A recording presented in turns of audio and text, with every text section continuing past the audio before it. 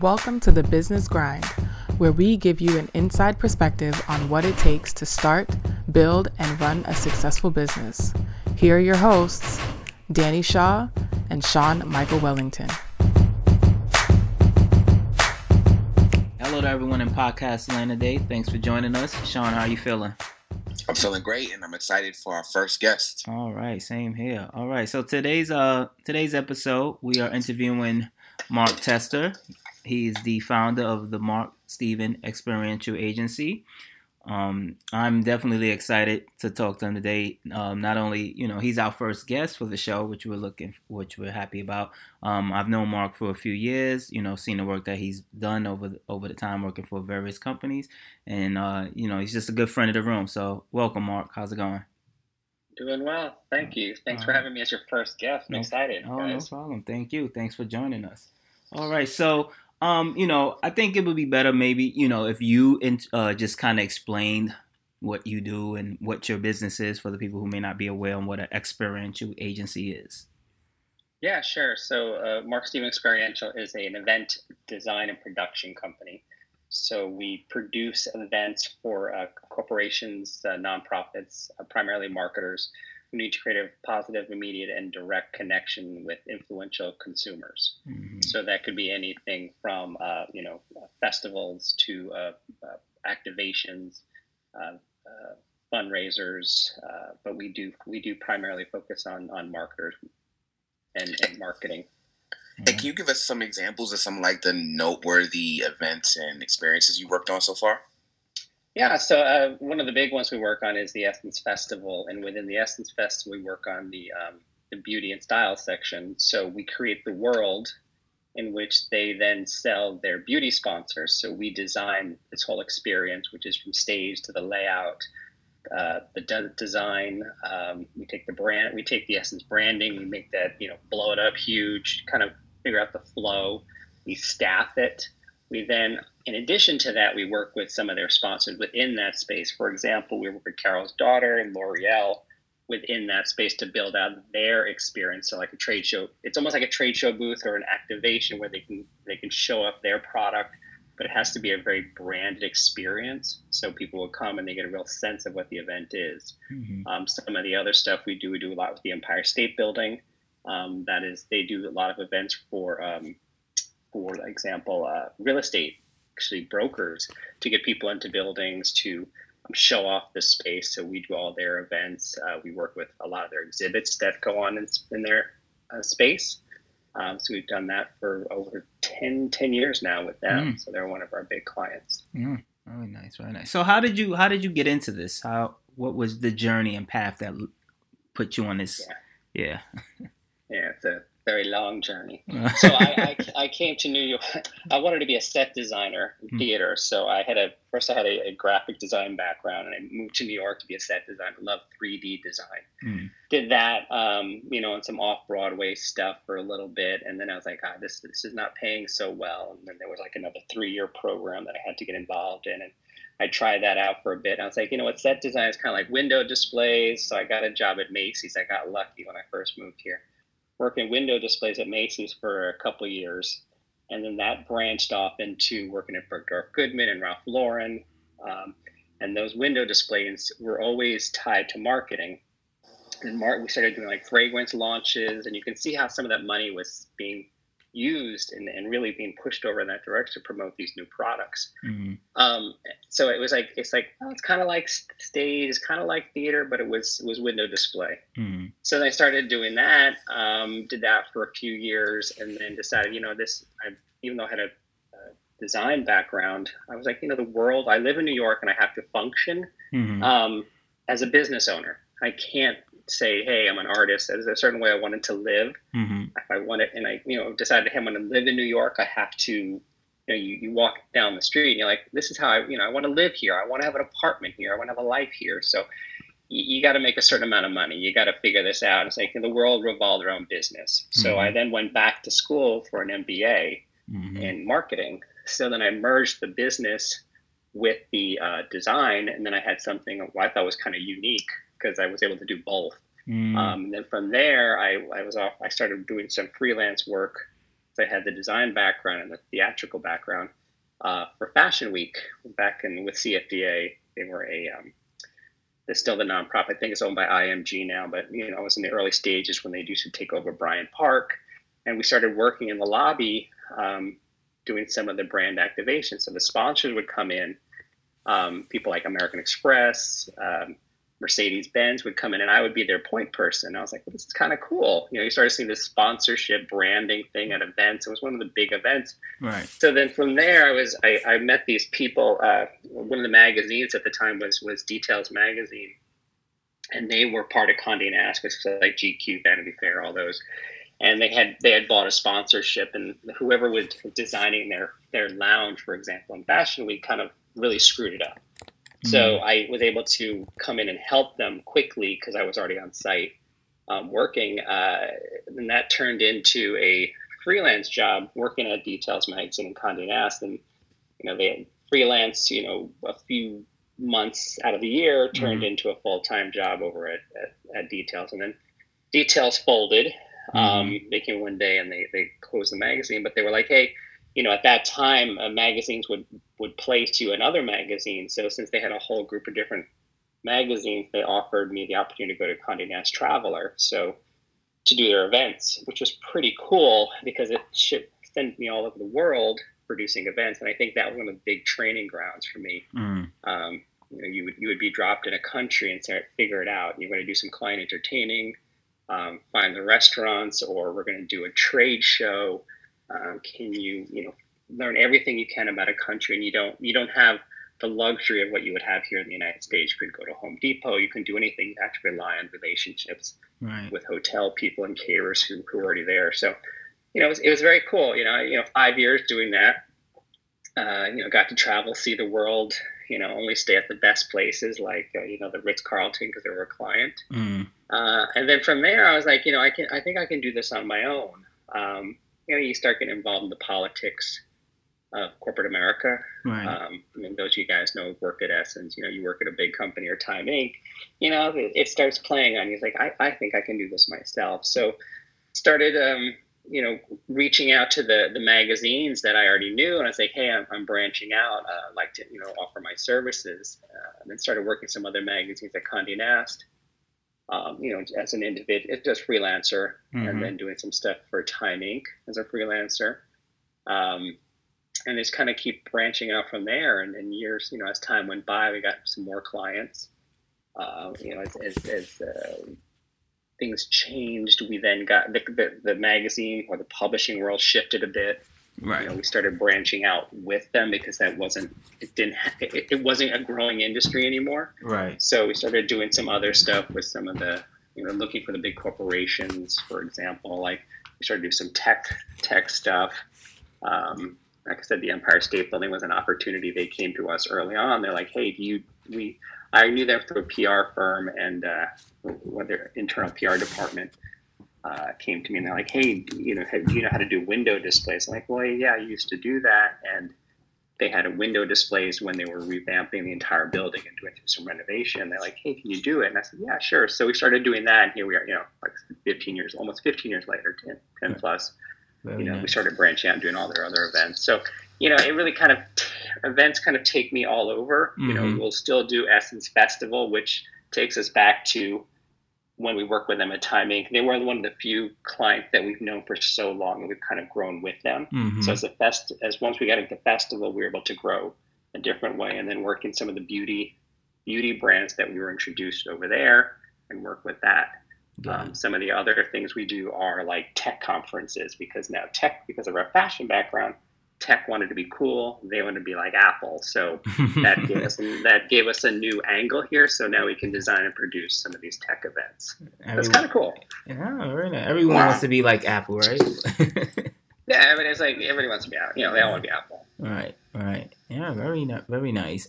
Is it? I don't think I was aware of the business and design background, which is so interesting because, that's the same perspective that I come from, especially when I, teaching my students or working with clients is, design and business are intertwined. You really can't separate those two, even though it sounds like Mark's a little more of a creative, though. Not to not to downplay you, Danny. Yeah, I know. Hearing the path, it sounds like you were creative first, and you kind of used the business as a pivot to kind of be profitable, almost. Right. Yeah, that's true. I mean, I still find myself a creative, but I'll tell you something. Sometimes when I went to the MBA, people are like, "Oh, I can't believe you're doing this." I'm like, I found that super creative. One of my favorite classes was economics. I was like, who would have thought? I mean, I'm fascinated by it, and how things run. And, and then when you get into your own business, though, even the stuff you learn as an MBA kind of falls apart, too, because the real world is way different than what they teach you. So I've had to learn a lot the hard way. Oh, okay. Now, when you when you launched your own business and, branched away from the corporate America, what was your first large successful project? Like you mentioned some of the window designs, but I feel like there's always that one project where you kind of know, all right, I'm for real now. So did you have that? Yeah, it took me a while to think I was for real. I don't know. It took about years. But, I think first, I think when I started working in the magazines, I think I was doing some stuff within Style magazine, which was, one of the first real magazines outside of the people that I knew, who were actually hiring me for what I knew. I think that was one of the big ones. I think we were doing some stuff out in California. I was like, oh, wow, somebody's flying me to California to do a project. This is really cool. So they must trust me. And, all right, you get this imposter syndrome, which they talk about now. And you're like, I hope they don't catch on. But, I think now I'm like, yeah, I know my stuff. I've been doing this long enough.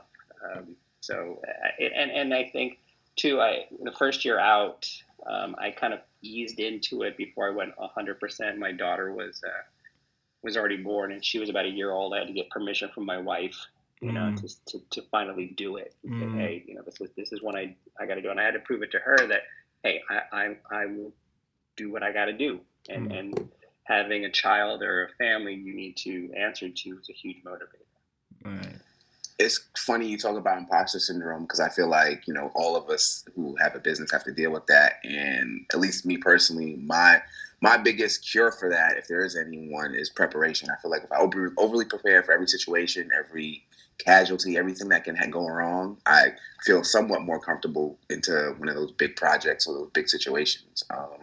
Do you kind of have a tip, or do you have something you'd use when you feel that pressure of, man, they're going to find out? Yeah, I mean, I do when I have as an event marketer, we do have to pitch now. As the clients get bigger, we have to pitch harder, more.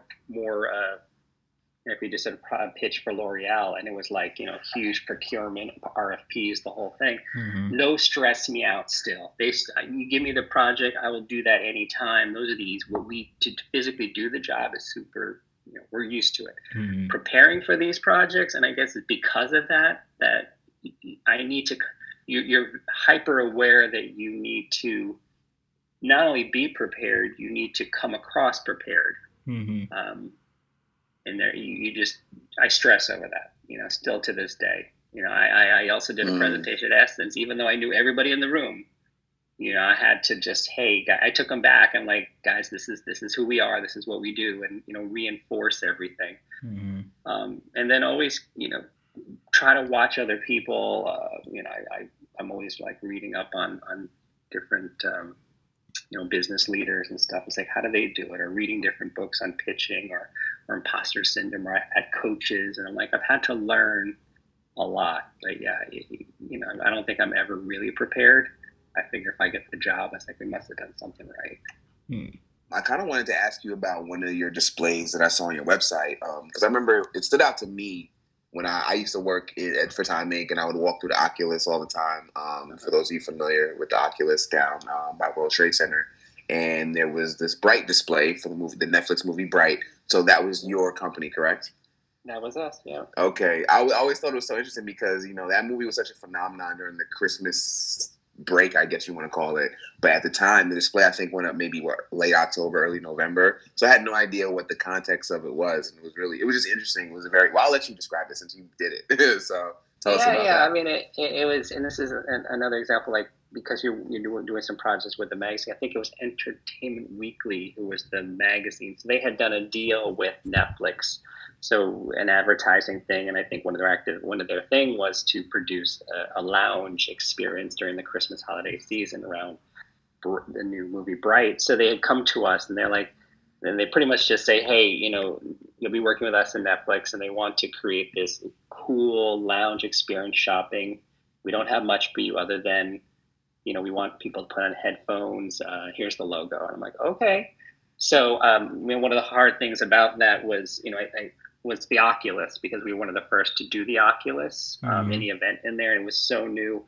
They have so many restrictions. So, I went to my vendors who built some of the sets. We designed it. We cleared it with them. And I remember these conversations even with Entertainment Weekly as well as Netflix, because they had some key art they wanted to show off, and one was like Will Smith holding a gun. I'm like, this is okay, so that's who you had to clear it with. I thought you had to. Did you have to clear it with the TSA too? Because I know they have. Oh God, yes, yeah. TSA. It was the Port Authority. So I'm like, guys, I can't. They really wanted this image of this gun. I'm like, this is the World Trade Center. You cannot be doing that. And nobody believed me. And I was like, I cannot have. I was like, all right, I'll let you do your thing, but I'm going to show you. So everything we did, we would design, and then it would go to the Port Authority, who would then approve it. We had to have engineers engineer the entire thing. There's certain weight limits. I think that you can't scratch things. You had to use some of their vendors. It was union. We can only work at certain times. I think we had to clear that thing out on Christmas Eve, and I'm like, oh, guess we're working Christmas Eve. But we were happy with it. I mean, everybody seemed pretty happy. It became this cool little lounge experience. People came in after shopping. They sit down. They were able to, watch trailers for the movie, put some headphones on, listen to the music, as well as, I think there was a chance to win like some Will Smith sneakers or something. Now, sure. Yeah. Now with a situation like that, because like I said, that movie was a phenomenon over the break. Like that was, a big hit for Netflix. But from your standpoint, I mean, what kind of metrics do you have to provide, if any, or what's the successful activation from their standpoint, from the buyer standpoint? Well, that was an interesting one. I mean, I think because we were one step removed, we weren't dealing directly with Netflix. We were doing through Entertainment Weekly.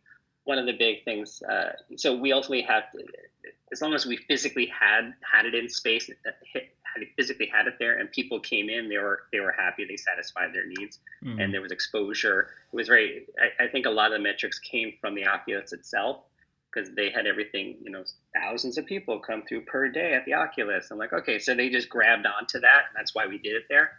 Okay. What we had to do, we did have to click through how many people came through the line, how many people sat there every day. I think what we do now at Essence, particularly now, we're far more conscious of it. When L'Oreal and some of these, now we're working directly with the clients. Now they want to know how many people came in, how long were they there, how many products gave away, how many, and it gets, and as we go further into technology, it's like, how many, likes did they get, or how many impressions? It just keeps going on and on. And we kind of have to ask the client, what are they looking for? Right. Events are hard to manage, are hard to quantify sometimes. We try, because they definitely need to get their ROI. But we try. A lot of it just really how many people come through. And I think that's, for example, the Essence Festival, they're already saying 30,000 people are coming through the door. So it's just going there. And then everybody wants to see, well, of those 30,000, how many people came through our booth? And then we kind of have to do the math from there. Right. And I think that was the same at the Oculus. And 5 million people come through per day. I was like, well, you didn't really get 5 million in our booth, but maybe we got, we got a couple hundred, but you gotta have to manage those expectations going into it. Sean, that refers back to our vanity metrics conversation. Yeah. Right. And I imagine having that closer relationship with the client, like you said, you're not really, some situations you're not directly dealing with them, in some situations you are. So it kind of it's a double-edged sword, right? Because they expect more of you if you are. Yeah, I think the challenge is you got to kind of you have to find why they're doing events in the first place. We do some events where it's all about how many people came through the door. And then we do other events where they may have, 20 people, but they're all influencers. And it's more of the quality of the people than the quantity of the people. And a lot of times the client's the one bringing the people. And then we have to make sure they're getting everything out of it. Right. So those influencers events, those are becoming far more popular right now because they want to get the right people, and then those 20 people can tell 2 million people. Right. I would like to just switch up, just change gears for just a second. I know we was talking about the business and the client side of things, but you did touch upon as you were transitioning to, doing this quote unquote for real, the conversation you had with your wife to try to convince her. I don't know if, try to convince her, but just to have that conversation and be like, hey, I'm really going to go in on this. Could you speak more to that? Because I know there's like a lot of times when, especially whether it is couples or just people, trying to get support from the family. Yeah, I mean, I think it's definitely a conversation has to be had. I mean, I think if you're single and doing your thing, it's a little easier. Mm-hmm. I actually think it's a little easier now. I mean, you look at the WeWorks and things, everybody's like doing their thing. And, when I started about 15 years ago, going on your own wasn't as highly looked upon. Mm-hmm. There's all these fantasy stories of like the Steve Jobs, but, to actually break free of a corporate America, insurance and all of that, I had to have a deep conversation with my wife. Right. I luckily she had insurance and I was able to hold that. We both work, but I was like, look, this is what I really want to do. And I can no longer feel comfortable in the corporate environment. And I told her too, it's like, I don't feel I can go any further. I've reached my limit, unless I want to be a publisher, which was not where I wanted to be. Right. I didn't want to be an editor. I was like, I'm the top of the event world in that world. So what I had to do is it was a promise that I needed to make to her. I was like, look, there's certain things I'm going to take care of. There's rent or whatever. Mm-hmm. We kind of broke our responsibilities up, and I was like, you will never hear from me. I couldn't pay rent or I couldn't pay my credit card. I'm like, I'm going to take this on. Right. And this is my motivation. And I think we had a deal too. It's like, if this doesn't work in 5 years, you're out. You go find a job. That was actually going to be my next question. So yeah, good. Good. I think that coming back to me, yeah, I think she's like 5 years. If it doesn't work, you're out. And it's hard for people. I think there's two types of people. I think there's those who are entrepreneurial and who can go out and I don't want to say hustle, but you got to do it. You got to get out there. It's hard. It's uncertainty. And then there's certain people that, hey, they like the corporate world, and that's fine. Mm-hmm. I don't know if the two can mix sometimes. I think sometimes somebody can cross over. But like my wife, she works at a bank. She's a lawyer. She likes the confines of the corporate world. Mm-hmm. I don't like it. Don't put me in a cubicle. I just can't. Okay. I don't like the politics, and luckily, even the work that we do, I'm able to work with a client for 3-4 months and then go and move to somebody else. But yeah, I think that it was the 5-year mark, and I was like, look, we're still in business. I've paid all my bills. She does hear me complain sometimes. She's like, well, you can always get a full-time job. I'm like, well, hell no. It's not. No. It's not like that, Right. So like it's bad, but it's not that bad. It ain't that bad. And I tell you what, I still get my mom so call me sometimes. And how are you doing? I'm like, Mom, I'm doing okay. You okay? It's like, because they have no sense of having your own business. My dad didn't do it. My mom didn't do it. Mm-hmm. Nobody in the family did it. Everybody back in the day, you got a job and you stayed in that job and you retired. Right. I was like, I'm okay. Mm-hmm. We're making money. We're surviving. So, Right. Like, okay. And nobody can question it now. Right, because you're You know, not asking them for help. Or anything like that. yeah, and I'm very careful what I say too. I mean, I Mhm. think this COVID thing is throwing me, but Mhm. I'm not about to go out and tell people. I don't always, if I'm stressed or something, I don't go telling everybody. Right. And I particularly don't always tell my wife or my family, because it stresses them out, and they can't live in that uncertainty. Well, Right. you did. So you mentioned COVID. So could you speak on how that is impacting your industry right now? Like, what has the shift been, or the conversations early on so far? Oh God, Yeah. it has shifted. Basically every project we have has been canceled.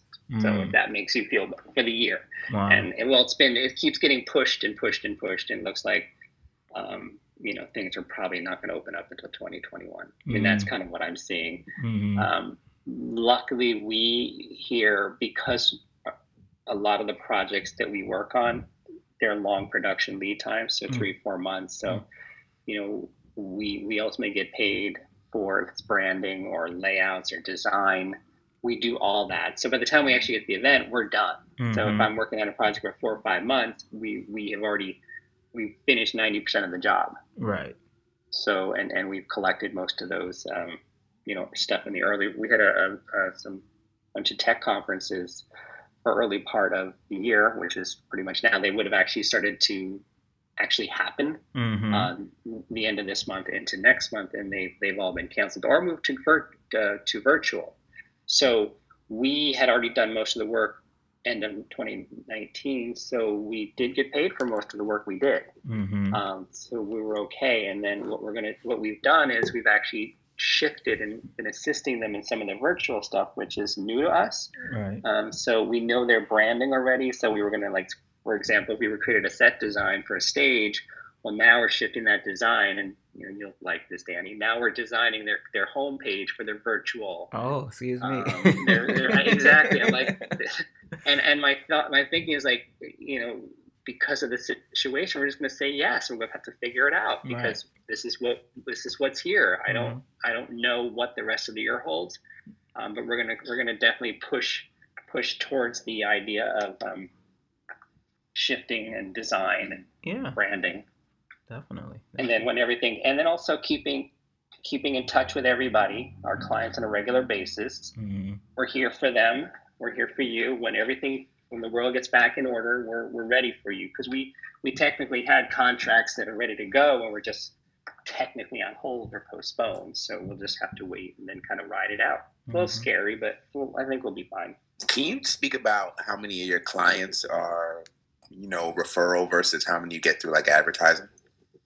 I would say 95% referrals, which it should be more of something else. Probably a little heavy. We don't need thousands of clients. We need a few clients, good clients.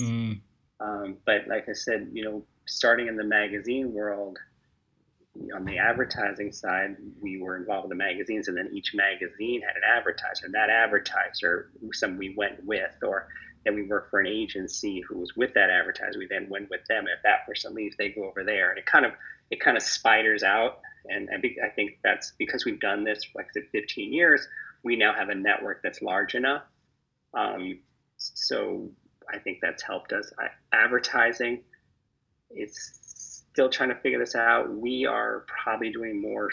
We're definitely doing social media. I mean, I think that's where we've shifted all our attention, trying to build content, way more social media. And we're trying to put 3 to 4 things out a week, showing work that we've done.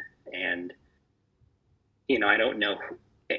Interesting. I definitely have actually seen an uptick once we started going towards this, consciously figuring out what social media was doing for us, and we definitely saw a shift up. And I think we always knew, people knew we were there, but they weren't always thinking of us first. So I think once they started seeing us on a regular basis on social media, they're like, oh, what about Mark Stephen? And then the ball started rolling a little better.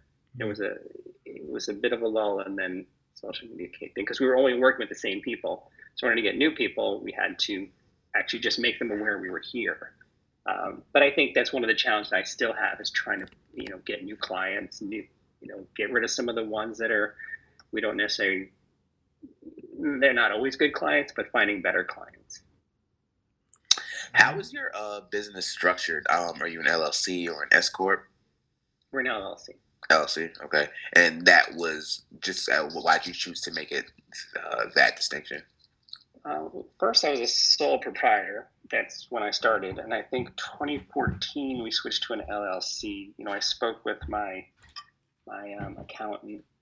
He felt from a tax perspective it was better. I think my wife then he said it was better as a partnership. My wife then she got 5% of the business and I got the 95%. So that makes it a partnership. It's just strictly for tax reasons. The S corp seemed a little complicated and unnecessarily taxed at the time. Okay, makes sense. I would so just want to jump in for a second. So you mentioned your temperament or your personality. And over the years that that I've known you and work with you, one thing that always struck me, I was like, Mark always just seems calm. I don't think I've ever seen Mark frustrated or heard Mark frustrated. Really? Or maybe I haven't frustrated you when we work together. No, you haven't. I'm like, he just, every time I'm around him, he just seems calm, and I try to be calm, or try to most of the time be calm. But you're calm. Well, and thank you, and especially when they talk about you have these. I think usually when we hear about business personalities, and especially people that have their own business, I think a lot of times is the idea they have to be a certain cut or mold of, hyper or, I guess kind of mean, or which I don't really see with you. So, and especially for you being in the business and the type of business you're in for so long, how would you say, you kind of dealt with maintaining to that core, and also dealing with personalities that may not necessarily be on the same wavelength as yours? Yeah, I was probably like you. You hear entrepreneurs, and when you think about them, you think bigger than life, always selling. I'm like, well, I'm not that. And I think that this whole imposter syndrome thing entered my mind. Mm-hmm. But I think what's happened through the years, like I said, I've been doing this, 15 years. I have gotten around other entrepreneurs. Mm-hmm. I belonged to the EO entrepreneur organization for a bit. I got to meet different ones, and I realized that and there was different. Some were calm, some were a little louder, some were not, some were male, some were female. I realized they're all different types, and it had no reflection how successful they were. Mm. So I think the press tries to pick up on the bigger than life characters, right. But you realize you can pretty much be who you want. It's about the knowledge that you have. I think some entrepreneurs are better salespeople. I think as a salesperson, that person is usually a little bigger. I'm not that person. I should probably be a little more that person, but it's just not my personality. I've actually taken, I had a coach too that had me do my like a personality analysis, mm-hmm. and they had to calm me down and say, you don't have to. This is who you are. This is who you are. And what they helped me do was kind of tailor the business to match my personality, mm-hmm. rather than trying to fit to another mold. So if you're selling, they've explained to me there are different ways to sell. I'm like, you are not the person. I'm not the person who's going to pick up the phone and say, hey, let's buy from me.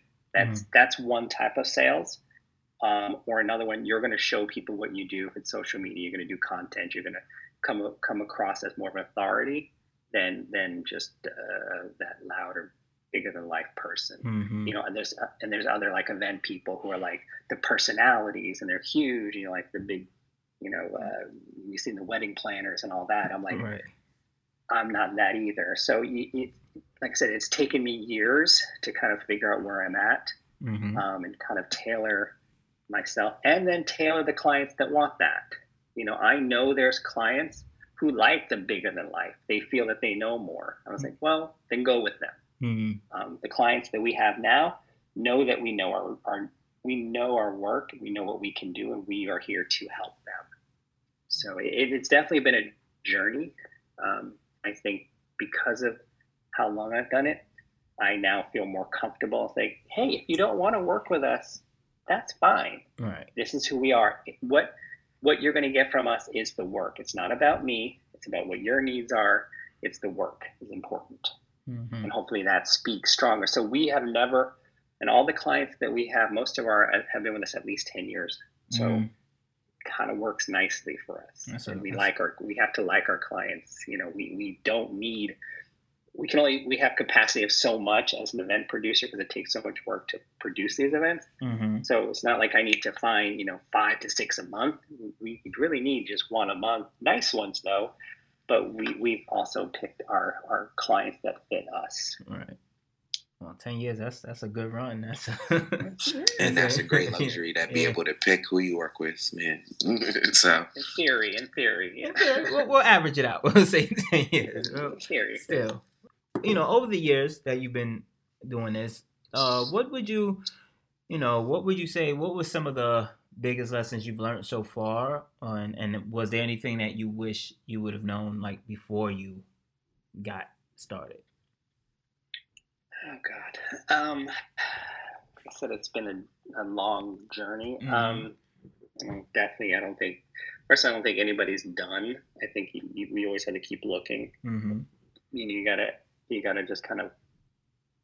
I think first of all, you have to know the business, not just your. I think a lot of people, they get into business and they start an entrepreneurial thing or a business based on what they know. If it's, I don't know, whatever they make. If they design, I'm not picking on you, but say they design websites or something, okay, and they know that really well, but you have to know the business. You really have to know how to run a business, and not just. And if you don't know, you find the people who do. So.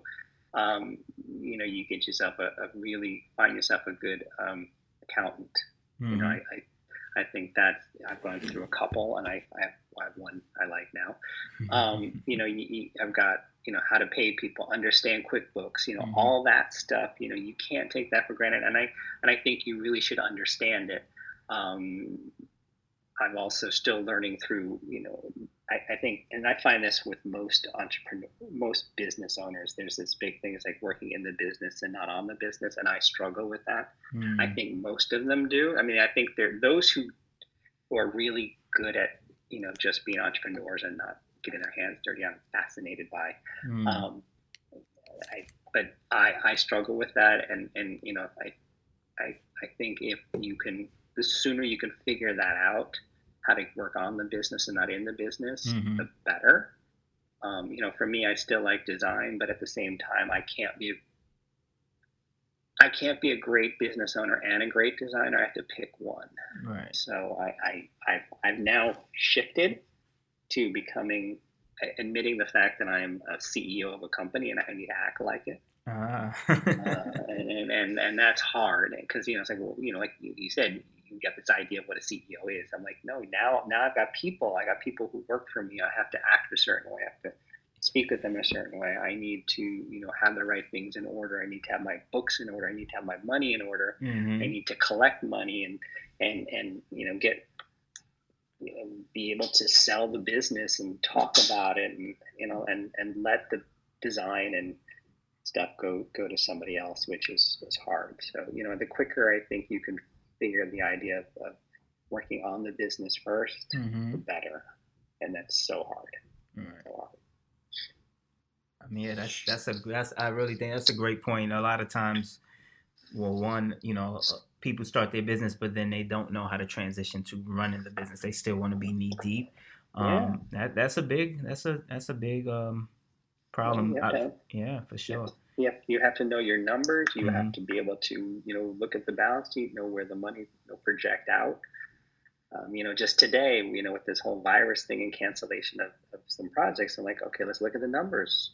How long can we sustain at a certain rate? How fast we're going to go through money and how much money do we need? Or do we go to the government and look for more money and, and not be afraid of debt? I was like, it is what it is. And we'll go from there. I'm just curious. So I feel like everybody, regardless of their industry, has their Super Bowl, their World Series, the biggest win that they could, their Grammy, whatever it is. So for Experiential Agency, what would that be? What is your version of a Super Bowl for you and your company? One that I've done or one that I want to do? That you want to do. How about both? Actually, yeah. Both. I would be interested in both. But well, I have worked on the Grammys. That was fun. So that actually was fun, but we didn't make any money. I did it really strictly for just to say I worked in the Grammys. I think it would be to produce our own large event. The Essence Festival has become a bigger part of our projects, and it really kind of gets us right up there. But I think we're now going more towards some of the beauty events.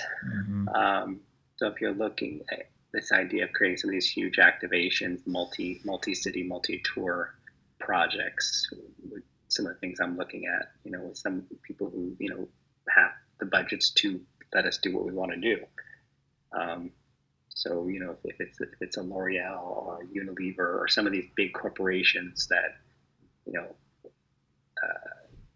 want these big activations and are open to it, because not everybody's open to experiential agencies and to experiential programs. So, to work with those would be great, and have something that's at scale. All right. Well, I think we're about done with our time for this interview. But thank you, Mark. We appreciate you coming on to the show, sharing your experiences, your insight as far as thank you as far as getting into business. It's fun. Yeah. And just speaking on, a lot of things that I'm sure a lot of our audience members are considering and just trying to understand, as far as starting a business, some things they need to consider. As we say, we like to just talk about the stuff that doesn't get romanticized or spoke about in regards to starting a business. So I think this is very helpful. We will we'll put Mark's information on the link to our podcast, so you can go check out his work and his social media, his website, so you can see all the great work that he's been doing over the years while he's been in the business. Or if you're binge watching, on Netflix and you see Bryce roll by, maybe that reminds you. Yeah, check the website out. Yes, so. There you go. That was Mark's stuff there. Anything you would like to say, Mark? Parting words or social media? No, I just want to thank you guys. As I said, I to me, there's nothing better than owning your own business. It's hard, right? But I think the rewards are pretty cool. Okay. But it's risky, but I think it's worth it. All right. Well, there we go. Parting words from Mark Testa. Right. CEO Mark Testa. Mark Testa. All right. All right. Still makes me laugh. All right. I'll talk to you guys later. Bye. All right. So that's a wrap on this week's episode with Mark Testa, founder of Mark Stephen Experiential Agency. Hopefully you were able to pick up on some insights from this conversation on what goes into starting your own business. If you have a question you would like us to answer on the show, shoot us a message on any of our social media channels or shoot us an email at questions@businessgrindshow.com.